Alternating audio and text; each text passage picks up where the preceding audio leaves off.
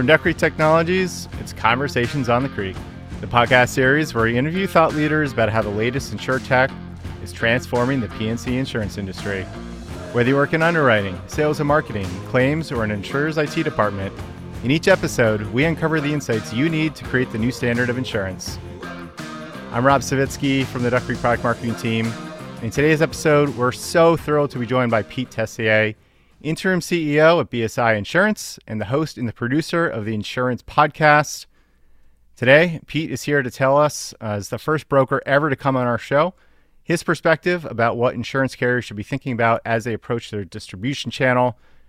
Pete, it is a real pleasure to have you on the show. How are you doing today? I'm great, Rob. Thanks so much for having me. It's fun to be a guest instead of a host, so it's great to talk to someone else. Now I really won't shut up.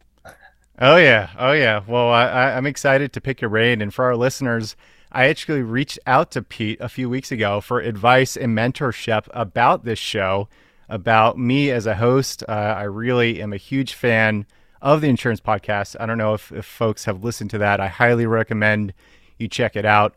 But I know we had a good conversation just talking about podcasting. And I thought that, hey, it made sense to bring Pete on to share his perspective as a broker as well. So, let's dive in. I guess maybe just for starters, could you maybe tell everyone about what you do? Are you a broker, interim CEO by day and a podcast host moonlighting at night? Or are you moonlighting, as a broker at night and a podcast host during the day? Because it sounds like you've got your hands in a lot of different areas.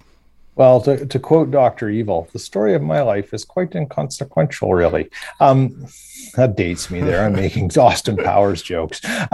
So I've been a broker for 20 years. I joined the insurance industry in 2002, got involved in a family brokerage, and eventually sort of took ownership of it with my brother-in-law, which we ended up selling in 2017. So I've been a P&C broker doing it all. All parts of it for essentially for 15 years there. And then we sold our business, and I sort of sat back and kind of took a summer off, and I got into consulting. So I did a little bit of that. And a friend of mine who's a broadcaster just said, you should do a podcast about insurance. I looked at him sideways and I said, insurance people don't even like insurance. And he goes, this is Kurt Wyatt?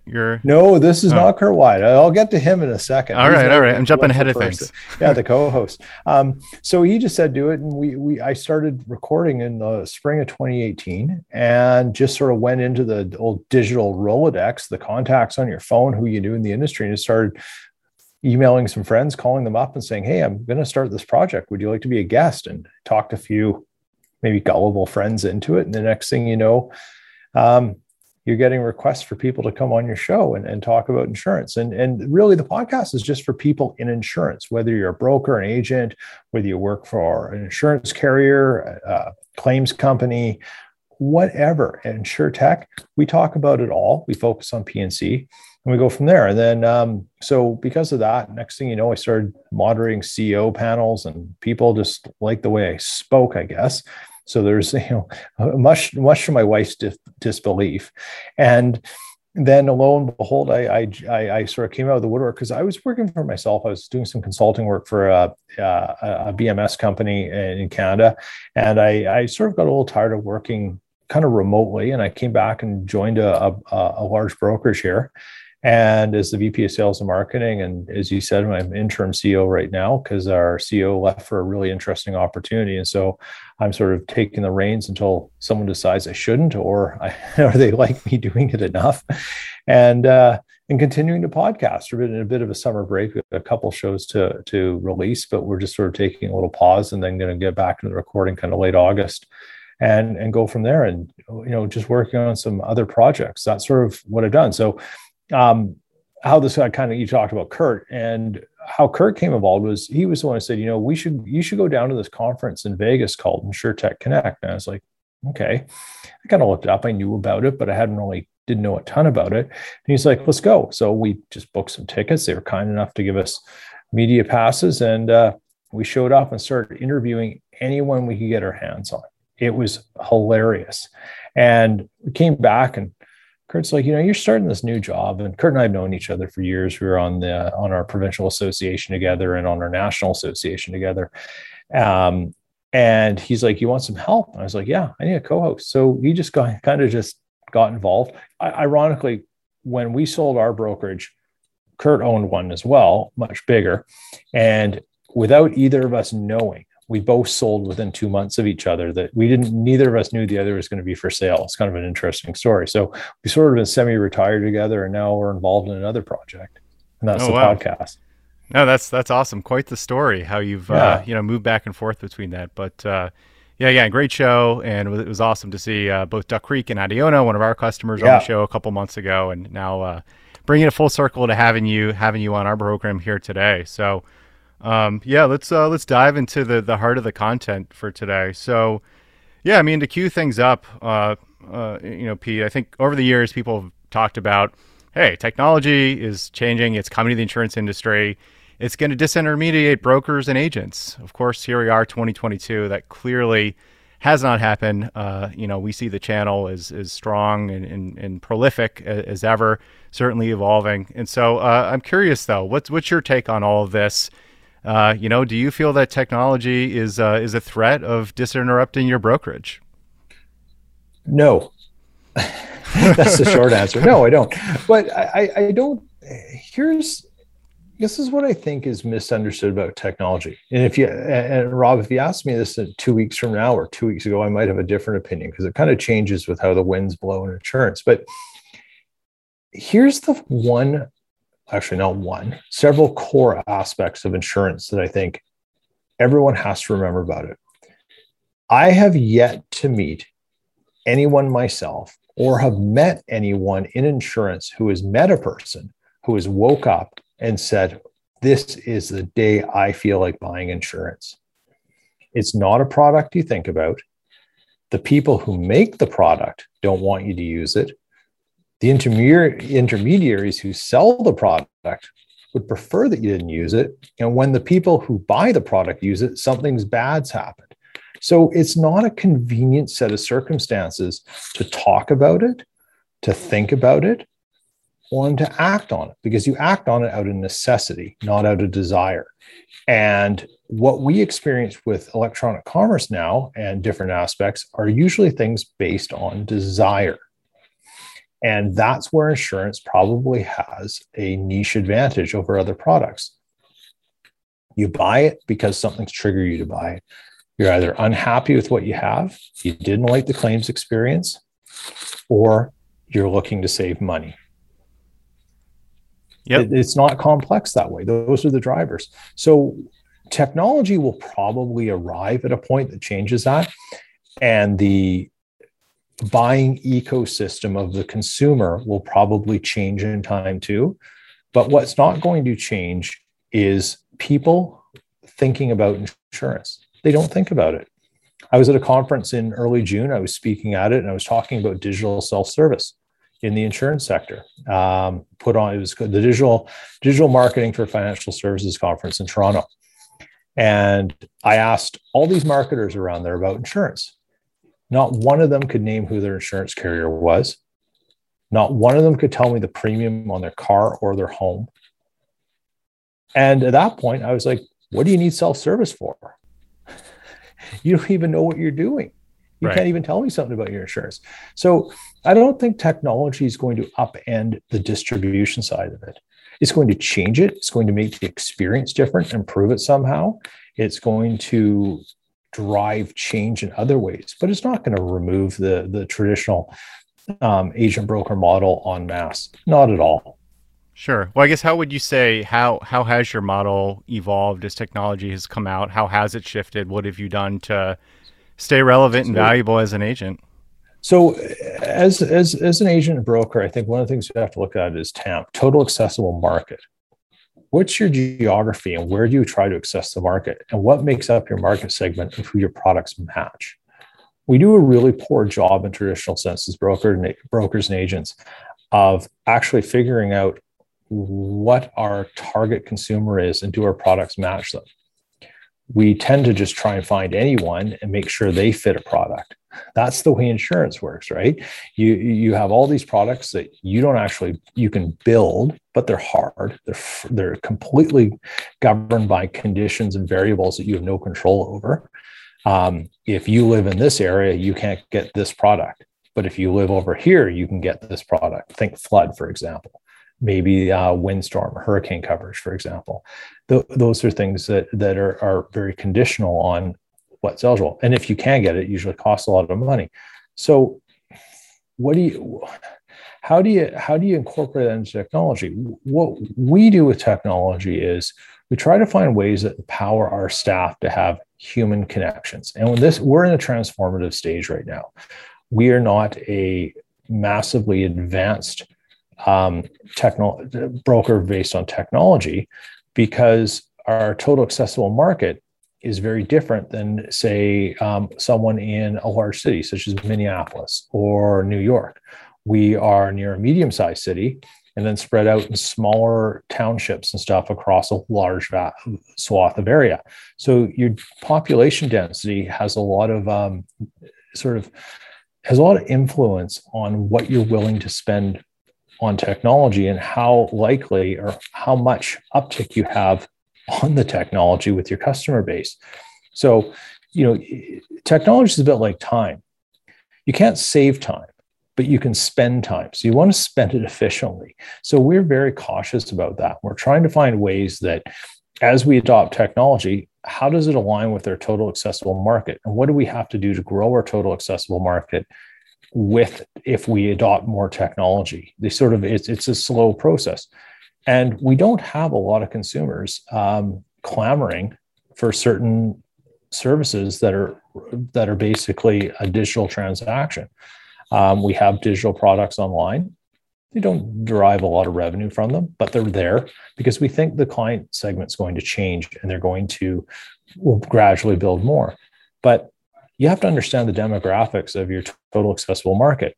And if your demographics say they'd rather deal with humans, then you're probably going to have a lot more human powered stuff. So our technology vision is based around the idea of how do we do better things that empower humans to do human things and let technology take over the repetitive processes and tasks that are the mundane parts that can be automated to maybe reduce errors, reduce problems within the operations of the agency and brokerage. That's sort of the vision of technology. And I think that's where the insurance sector at large is probably going to find a very nice equilibrium, a balance between technology and the human side of things. Right. Yeah. And what you say echoes a lot of things of what we've heard on the show from different solution providers who have come on, take, Gradient and I or Safekeep, and they have some kind of AI or ML. And, what we're really finding in the experiences is it's freeing your adjusters up to do the higher level tasks. Yeah. It's not removing the human element. It's giving them that time back to focus on what matters. The human element is something that's really overlooked in that we've known for 20 years that we were about to have a ticking time bomb, or we've known this ticking time bomb has been going along for 20 years on demographics about the job marketplace. I'm a Gen Xer, so we know what's coming. We've known for a while that there isn't as many people. They're not coming out and following the same career paths that we have. And where their interests lies are not in traditional industries like insurance that have been pillars of the financial system. So we have less people coming in. We need technology to help us because people don't want to sign up for a job that's mundane and boring. Those are entry-level jobs. And right now in the job market, you can get a lot more than entry-level jobs out there, even if you only have entry-level skills, because employers are so challenged. So you can train people. Like, I just want someone with a brain. I can train you to be an insurance agent or broker. I just need you to have a brain, have some personality and stuff. And then we can solve those problems. So we need technology that supports people, not technology that replaces people. It's right. Sort of it's a different way of looking at it. And I think that's where I see the future of InsurTech and other technologies that happen, particularly even on the enterprise software system with Duck Creek. When we did the podcast with Shreyas and Paul, the technology wasn't replacing anyone. It was just making it way simpler to do things. And that's the important part in this. Let's not replace people. let's get them doing the right things. And that's where I think technology and insurance is going to be really exciting soon. People are going to have a way bigger opportunities to do far more interesting things. Absolutely. Let's make people better, faster, more efficient. So exactly. When you look at the technology, carrier technology, and you as an agent, how would you characterize your experience with producer portals in making it easier for you to do business with? What does good look like today, or what should it look like? I think producer portals and stuff have a challenge because some companies are very regionally located, and concentrated in terms of where the market is. Some are national carriers. Some have a huge expense, so thus they have different resources. Portals serve a small purpose, but they serve a purpose because no one else has bothered to fill in the gaps of what they do. So we don't have data exchange. We don't have unified, unified data exchange protocols and stuff. No one gets along. Some carriers are behind each other. Some are way more advanced. So you can't get a unified system to get everyone to grow at the same pace. So portals come out of that. It's easier to build on your own system than to change your system to be aligned with everyone else's who you're actually competing against. So portals, like it or not, they have a role. And I think one of the things that we get caught up on as brokers and agents is we're sales driven. So we want to get as much on the books, as many customers. We never want to say no to someone because we think we can find a solution for them. And so portals sort of help that, but they make it an inefficient way to go. I mean, I don't fundamentally have a problem with portals because I can contextualize why they exist. I understand how they arrived at. But if we could go back in time, I think most carriers, other than a few, would say, yeah, we probably should have gone this direction because we're eventually going to end up over there too. And it would have saved us several $100 million times many. So it's sort of a funny thing. Like portals are needed, but they're needed because they're an inefficient solution to a bigger inefficiency. Okay. Interesting perspective. I guess what would you say is that biggest inefficiency or source of friction that you think can be streamlined between agent and carrier? Well, it's time, right? It's getting an accurate quote and then binding the policy and making sure that the person who's sitting there, and let's just talk home insurance, the person who's sitting in front of you or on the phone or even dealing online with you is not waiting around to get their insurance. They're conditioned to a much faster gratification timeline in so many other sectors. I've bought cars faster than I purchased insurance. And I hate buying cars. It's my least favorite thing to do, but it's easier simply because the processes are involved. So, with the biggest inefficiency is that the customer has to answer a whole bunch of questions about something they don't want to think about or know they should have thought about. So I've said this a lot on our podcast, and I've said it when I've been speaking at conferences and stuff. Someone comes in with a home, and let's say they're a younger couple and they've just bought their first home. They're thinking about what the next 20 years in this house looks like, where the kids are going to play, the backyard, where the dog's going to fit, the family dinners they're going to have, and what life looks like. They're looking at hopes and dreams. We're asking them to consider plumbing, the age of the roof, what kind of electrical they have, do they have a sump pump? And up until recently in the real estate market, they haven't even had time to get an inspection on a house, let alone know that stuff. And then we bludgeon them with that. And we don't even ask them about, and they thought, the kitchen's so beautiful, I'll never have to renovate. It's got granite countertops and new appliances. And we don't even ask them about that because we can factor that stuff in. But so we've created a system that doesn't address what the consumer is thinking about. It's addressing what the insurance companies are thinking about for risk management. And so that's the biggest inefficiency, because more often than not, we're sending them away saying, well, we can't bind you anything because we don't have all the details. And then as you go back to when I first started, no one thinks about insurance, certainly not real estate agents. And they'll come back and they'll give you the amount of times I found things out where someone's come back and said, well, the realtor found this out for me. Here's the details. 2 years later, we review some things and I'm like, oh yeah, we discovered this, we discovered that. Realtor didn't care because they're on to the next person. And we know what the real estate cycle is like, right? So I'm throwing realtors under the bus here. So all the realtors out there, you can come after me, but you don't care because you won't see those people for 5 years minimum, unless they're house flippers. And if they're house flippers, you probably already know that in advance. So if you know you're not going to see someone for 5 years, why do you care about giving them the truth? So there you go. Every real estate association in North America now is going to come after Pete Tessier for saying that. But that's kind of built on experience. Is it 100% right? No. But that's the problem. It's inefficient. So we go into these portals, we try to solve the problems, and the portals are there to be fast. But when you don't have everything, you just hit roadblocks, and then the experience goes down the toilet. Right. Sounds like a lot of data pre-fill, a lot of work, reduce that friction to the customer, and giving it to you up front is the way to go. Yeah.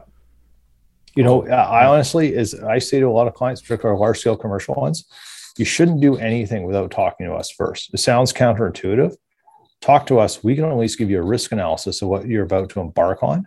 And it's the same person buying a house. Well, everyone says, go get pre-qualified, go get pre-qualified for your mortgage, get a realtor, know what you have for down payment and all these different financial variables. No one ever teaches anyone about basic risk assessment when it comes to a home. And you don't always need an inspection, but you should be able to go through a place and take down 5 to 10 important details that will save you a whole lot of headaches later. Right. Absolutely. Cool. Well, as we're getting closer to wrapping up here today, Pete, just wanted to toss a couple more questions your way and, flip back to your podcasts. Obviously, you've had a ton of guests on the show over the years. And so, whether it's recent or the last year or two, what's one recent trend or technology or learning from that program that you think carriers should pay attention to and think about incorporating into their plans moving forward? I think it's going to be data harvesting out of agency management systems, broker management systems. Companies like Trueflow Technology, I think there's another one called Quandary that I think is very cool. Atomic and Neon is doing some really neat things. And there's a few others out there. I'm probably missing some great ones. And no offense to anyone, these are the ones that come off the top of my head. These are the ones that are going into your CRM, even though being broker management systems, agency management systems aren't true CRMs, but let's just call them that for the sake of what it is. They're going in there and they're helping you pull out data so you can market and service your clients better. I think those are the trends that are going to keep agents and brokers viable for the future. They're going to give them opportunities that they've never had before, and they're going to help with customer retention, and they're going to help them identify risks. One trend in the insurance sector that I think isn't really getting talked about enough is insurance companies have done a really good job of identifying who's a profitable client, and they keep those ones very well. They price them right. They manage them well, whether it be through a broker and agent, whether it be by direct or whatever it is. They do a really good job of that. Well, brokers and agents need to be able to figure out, well, who are the Bs? How do we get them to As? Who are the Cs? How do we get them to Bs? And then how do we identify those and how do we market them and serve them appropriately? Because insurance is a business based around profitability of your client base with each company. And when you do it well, it's very profitable for everyone. And insurance companies like you like you, your employees like you have more money. We're not in this to trade dollars, we're in this to make money. And what happens is that we also have a displacement of other risks. And I think that's the part that's going to be very interesting is like I said, you get a lot of really good care for A clients, the ones who are profitable, don't cause a lot of losses. And what we can do is we can help find solutions for those Bs and Cs who are often getting shoved out the door, whether we want to or not. And I think that's the biggest trend that we have to identify now is how do we learn who our B's and C's are? Not because they're, A clients have always been, oh, well, they have a $1 million home, a cottage, maybe some toys, a boat, Sea-Doo, that kind of thing. Oh, they got lots of money. And we think A. But A's are ones who don't trouble you. A's are the ones who love you and you never hear from them. We had a joke in our joke. We're going to give out some awards, and we wanted to give out like awards to clients we don't know. Like we've had them for 20 years and we still don't know who they are because they never had a claim because they're the best ones. And I think that's what we want to find out. How do we turn these other clients, who are the ones that are right to get into that B and A status, and how do we identify them and how do we help them along so that insurance becomes a better experience for them too? That's a big answer. I was all over the place there, but that's really, I think, the trends.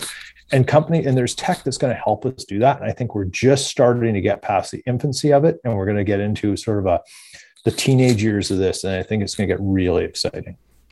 Right. I guess when you say that, is part of it certain information sharing you're hoping to get from the carrier side with that identification, and as the other flip side of it, you communicating outward on more frequently. Like, think about this in the agency management systems, there's thousands of data points. There's like just thousands of them per customer. We need to access those and find out how many clients do we have who have a roof that's 15 years or older. In my part of the world, we get some pretty nasty hailstorms. We have very, very extreme weather temperatures from winter to summer. We go from -30 to +30, Celsius. So -30 to 90 degrees Fahrenheit. And that takes its toll. So how many clients do you have who have a roof that's 15 years old or who have experienced at least one hailstorm? What if we could get the hail maps of where hailstorms have happened from companies and data things to say, well, actually, whether or not we've had claims, we still have had 4 hailstorms go through this area, and we have this many clients in that area. They probably need to be marketed about roof maintenance and stuff like that. We probably need to talk to them about some of the deductible options on roofs and such, because we know they've experienced this. Having that kind of data, that changes the customer experience. And that can help us have customers think about insurance a little more often when they're doing home repairs and maintenance. Most homeowners, they tend to have a budget. Well, we're going to work on this. This is the year we're going to paint the house. This is the year we're going to build a new deck. How about this is the year we do insurance maintenance things, little things that may cost us, $10,000 or less, that can help us long-term to make sure that, we don't have as many claims or have any claims. Those are the ways we're going to find stuff. But that data needs to be shared from carriers, and it needs to be pulled out of the agency and broker management systems. And it's there. We just have to find a way to work to get it out and let the brokers who have the relationships with the clients tell that story, not the carriers.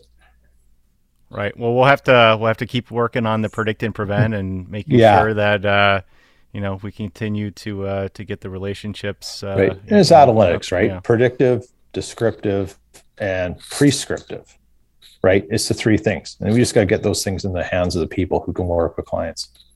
Right on. Well, Pete, it's been great having you on the program today. Anything else you'd like to add before we wrap it up here?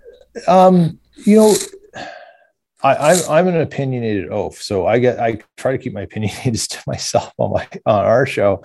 But it's super fun connecting with fellow podcasters and just great companies like Duck Creek. I know some of the companies and projects you guys are working on.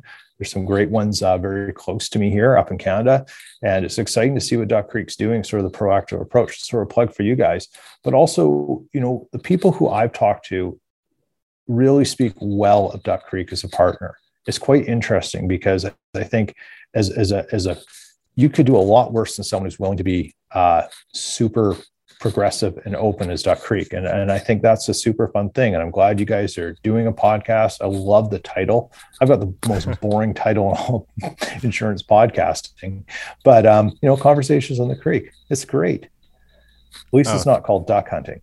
Oh yeah. Well, we've had a lot of duck jokes on the show before, but but no, thank you. Appreciate the kind words, Pete. And it's been great having you on the show as well.